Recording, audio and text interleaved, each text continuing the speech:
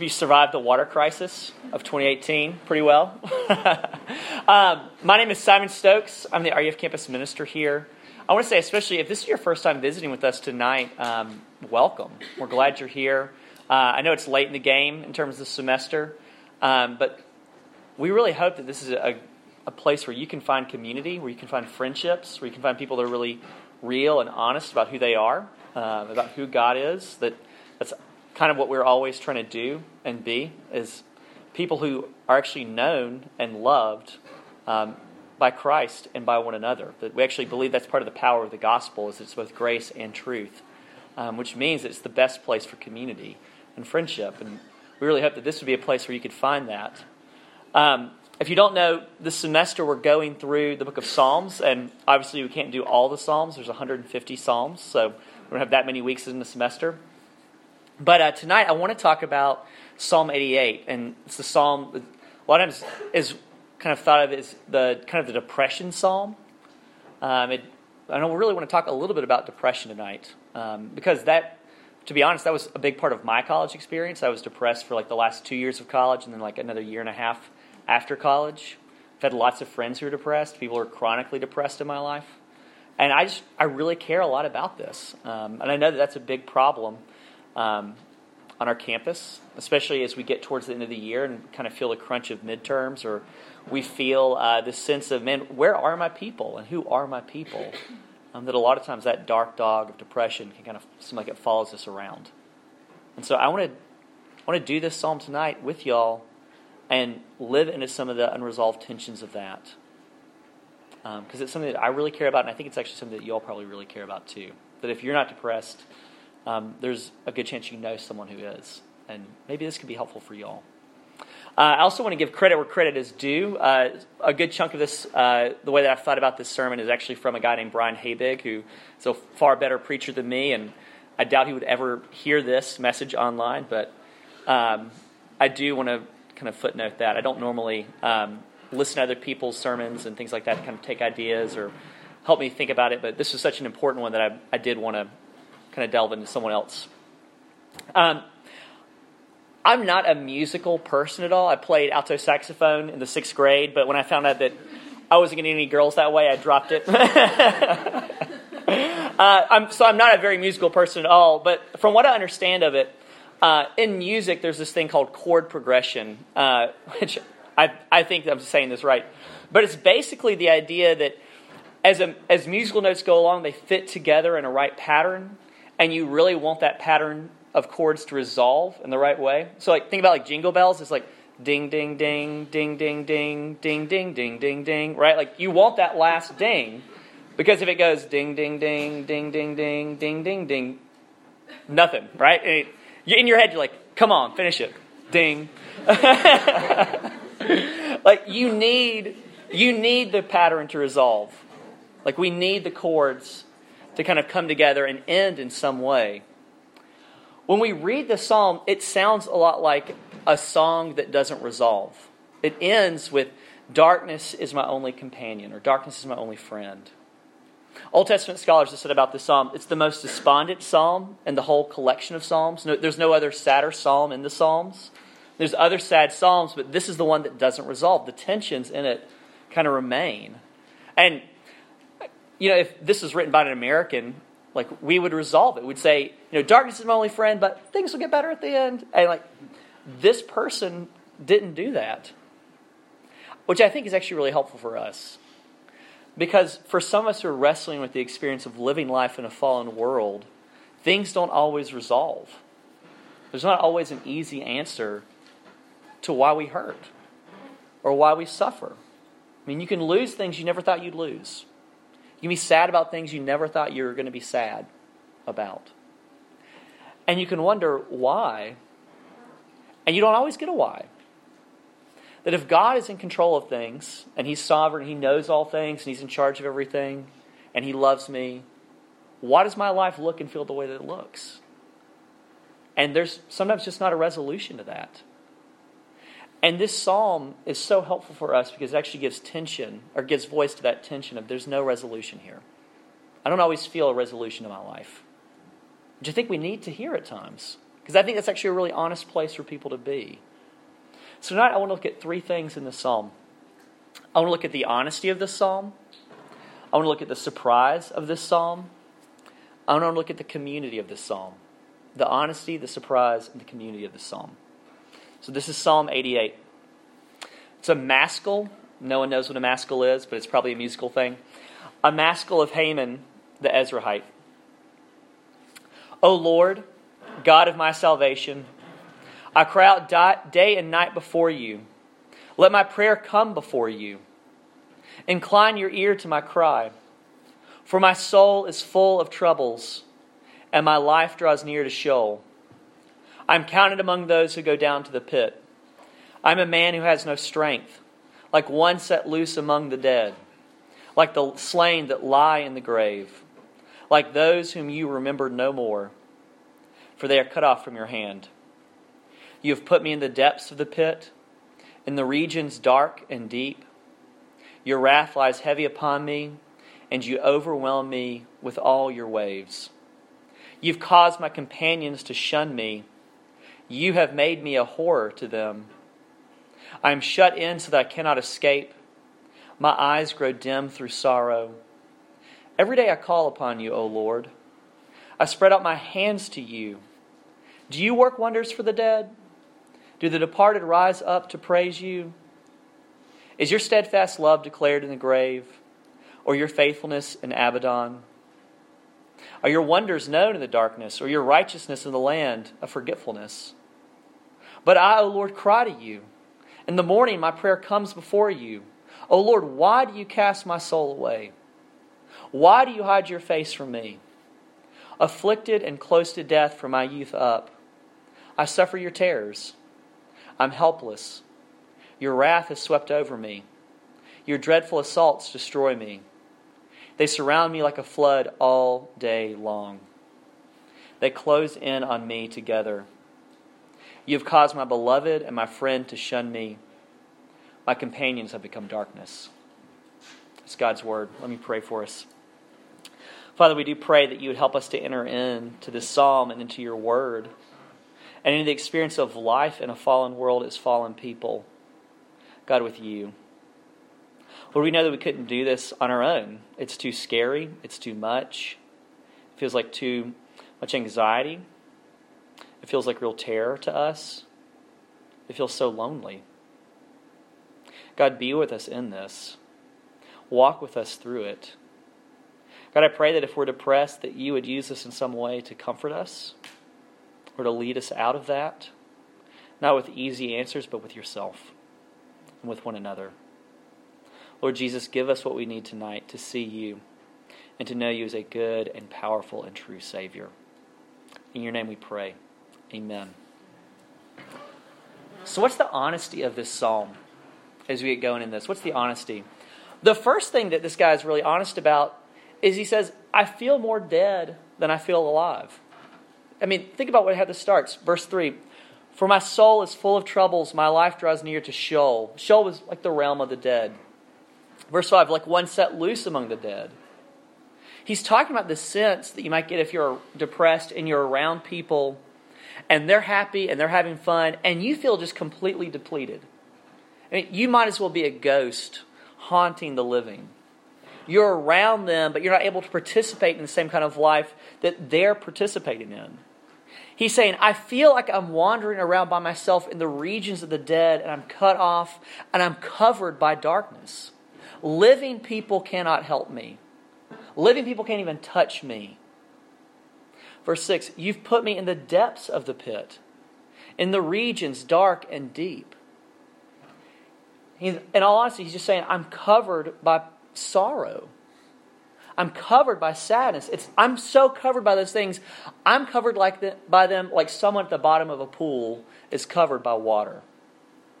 You'll know you're there when you're talking to a friend and they're like shooting encouraging words and fun stories and kind things at you just as much as they can. And those stories and words are just ricocheting off you like bullets from Superman, like ping, ping, ping. Like, remember that fun thing you said that one time that was so funny? Ping! right? Like, things are going to turn around. That's right. I've got to have some humor in this, all right? Things are going to turn around for you. Like, you've got this. I know that you're smart enough. I know you're capable enough to do this. Ping. You are too good for them anyway. There's other people out there. You'll find the right one. Ping. And it's like, you're cut off from those people. And nothing they can say to you will make it feel better. You're just under this thing. You're wrapped up in it. It's kind of like he goes on to say, your wrath has swept over me. Your dreadful assaults destroy me. They surround me like a flood all day long. They close in on me together.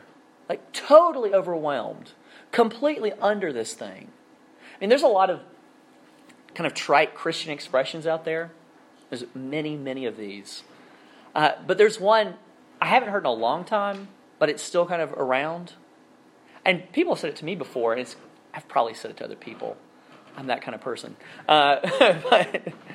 Or people will say something like, God will never give you more than you can handle, which is such a nice sentiment.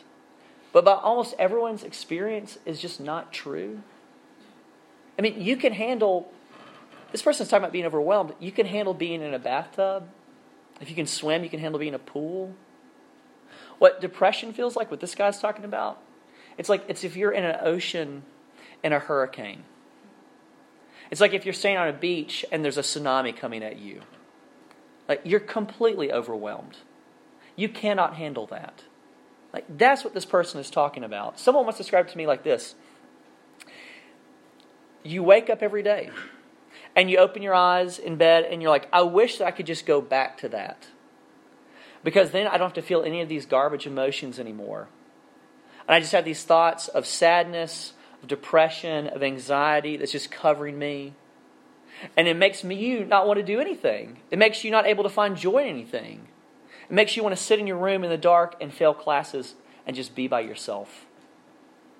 You're just completely overwhelmed. You're blanketed in sadness. He's asking really honest questions too, kind of rhetorical questions. Do you work wonders for the dead? Do the departed rise up to praise you? Oh, okay, God, is the big on-campus worship service in that old cemetery across the street from Hooker Fields? No. Like, why do you cast my soul away? Why do you hide your face from me? Just from the standpoint of being somebody made in your image, you made me to know you. And I want to know you. I want to be present with you and be with you. And it doesn't feel like you're giving that to me. In fact, it feels like you're far away. I mean, in all honesty, have you ever felt this way? Have you ever let yourself feel this way? Sometimes, you can connect the dots to why you're hurting. Like, I did this, and then this, and then this, and then this.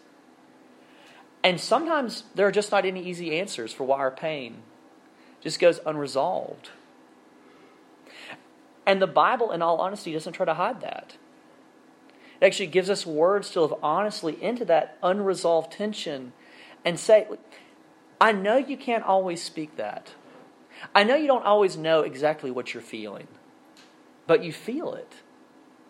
And here's some words to step into that and let yourself feel some of these things with God, with other people.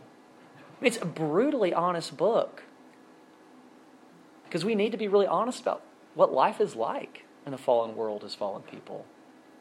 So if that's the honesty of the psalm, what's the surprise of the psalm? There's two things in tension here.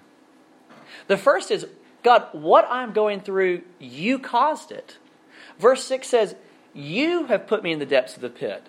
Verse 8 says, you have caused my companions to shun me. You have made me a horror to them.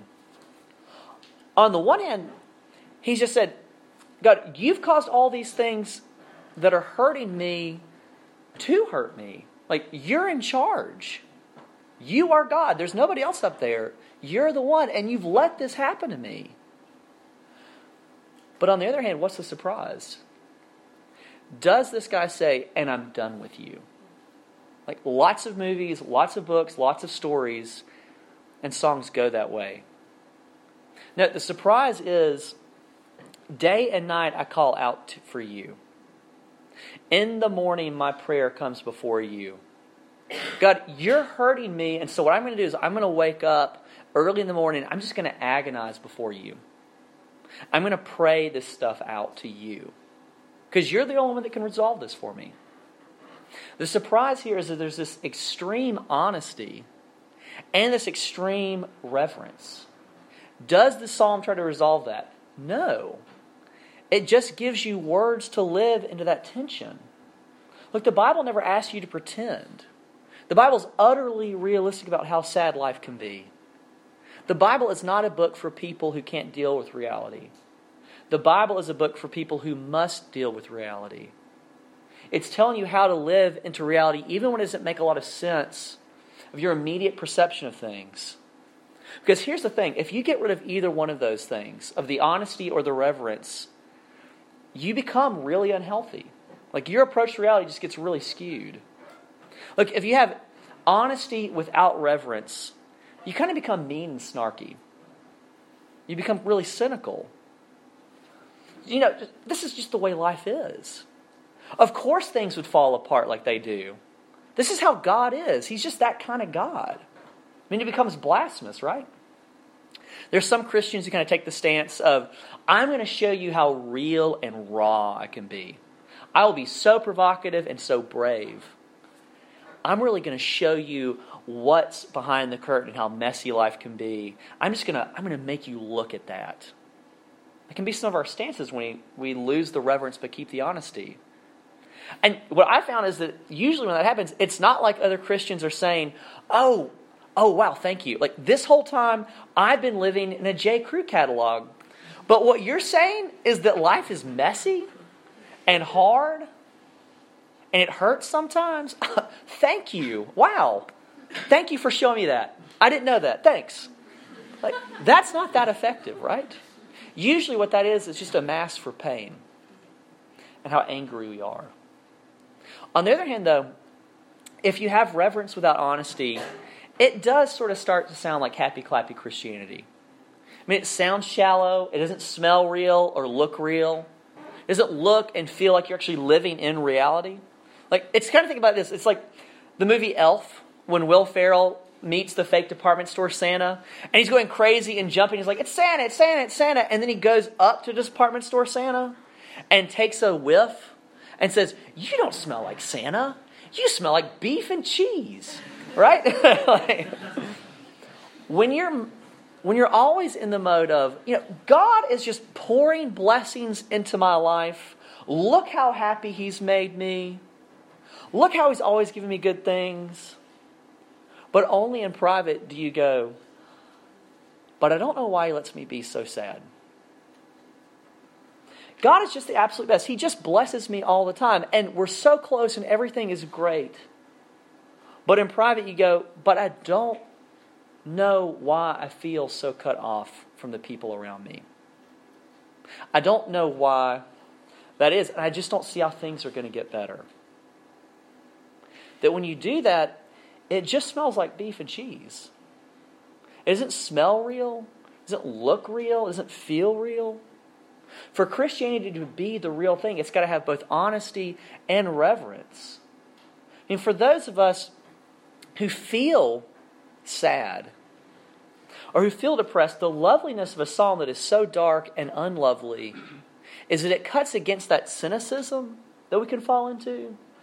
And it goes against the happy-clappy, everything is fine, I'm doing great, that we can fall into. It actually gives us words to ask hard questions and doesn't try to fix it with easy answers. It says, I suffer your terrors, I'm helpless. And it gives us words to say at the same time with great reverence. O Lord, God of my salvation, I cry out to you day and night. And isn't that surprising? Isn't that amazing? What's the community that Haman is talking about here? I mean, if you think about it, this is like the most painful journal entry ever. I mean, this is some real guy's real experience. I mean, he wrote it into poetry, but this was something private to him. And then it becomes a worship song. It becomes the praise chorus for the community of God's people. I mean, think about what that means.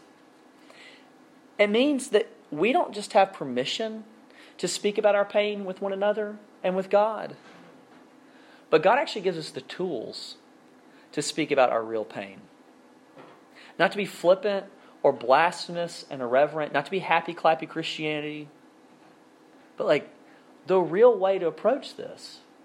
This is a psalm, which means it's a song. I mean, it's possible to praise God and worship God even in our sadness. Like even through our sadness and with our sadness. That God actually invites you into that as a community of people. Like, think about what this would mean for our community groups. You know, if you haven't done a community group, I want to say, I think that's one of the best parts about RUF. Like, this is great. That's like the backbone of what we're about. But say that somebody who's other than a Christian goes to one of these groups and visits it with the hope that, you know, with all of our problems and all of our faults, that this is really a group of people who are trying to walk through life together and eat and pray and hang out and go to basketball games. What do you think the vibe of that group would be if that person walked in there and someone prayed, Father, we love you and we adore you, but your assaults are crushing our friend. Like, what would the vibe be for that person? I think it would be really honest and true and reverent. Look, if the Bible is real and true, then it is so 24 hours a day. It is so in panic attacks. It is so in deep depression. It is so when you don't know what's going on. It's true enough to shape us into the kind of people who are not trying to scoot sadness out the door and pretending it's not there. If the Bible is true, then it's true enough to let people be sad and to not have easy answers for that sadness, but can actually help us to enter deeply into that sadness and through it enter deeply into the life of community with God and His people. Because y'all, the reality is at the center of this community is a man. That these prayers, this psalm even, were Jesus' prayers. That Jesus grew up praying and singing the psalms in the synagogue. That the gospel said that He often withdrew to lonely places to pray. What do you think those prayers sounded like? Hebrews 5:7 says that in days of His flesh, Jesus offered up prayers and supplications with loud cries and tears. That Jesus did not come in untouchable like a superhero and say, so that I too will have the full experience of being human, I will sing these songs. Like Jesus comes in and He feels them too. He feels this psalm. I mean, for those of you who feel blanketed by sadness and who resonate with what the writer of the psalm is saying, like, I'm in the pit and no living person can come down into the pit with me. I'm covered by this. It feels like everyone else is gone and only darkness is my friend. If that's you, it feels like you have this unresolved cord hanging over you and it just grates on you. How is God going to resolve that cord? Not long ago, I heard a story about a young woman who was dating a guy, and they were kind of like hipsters or whatever, and whatever applied to hipsters is the most hipster thing. But she was dating this guy, and they kind of got into the ironic kind of singing back and forth to one another of, you probably don't know who this is, but Phil Collins. He was an 80s pop star. Very famous for singing like super cheesy love songs. And they started to sing ironically back and forth to one another Phil Collins songs. And after a while, it actually became their songs. As those things are likely to happen. And things on her end seemed to be going great. And it was incredible. And she was falling head over heels. But one New Year's night, this guy that she's dating breaks up with her out of the blue. Like, she has no idea it's coming, no speech prepared, just kind of wham, like right from the sidelines. And she is so caught off guard by this breakup that as he's walking away from her, as he's broken up with her, she starts to sing Phil Collins lyrics at him. Like, she has no other words for it. Like, How can I just let you walk away?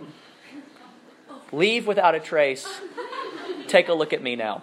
Like, literally, like, that's what she starts to do. And she says that as she works through this breakup, she comes to realize that as she's crying on her bedroom floor, or she's crying in the line to check out at the grocery store, or she's crying as she's listening to Phil Collins, that like 80% of all breakup songs, or of all songs, are kind of breakup songs.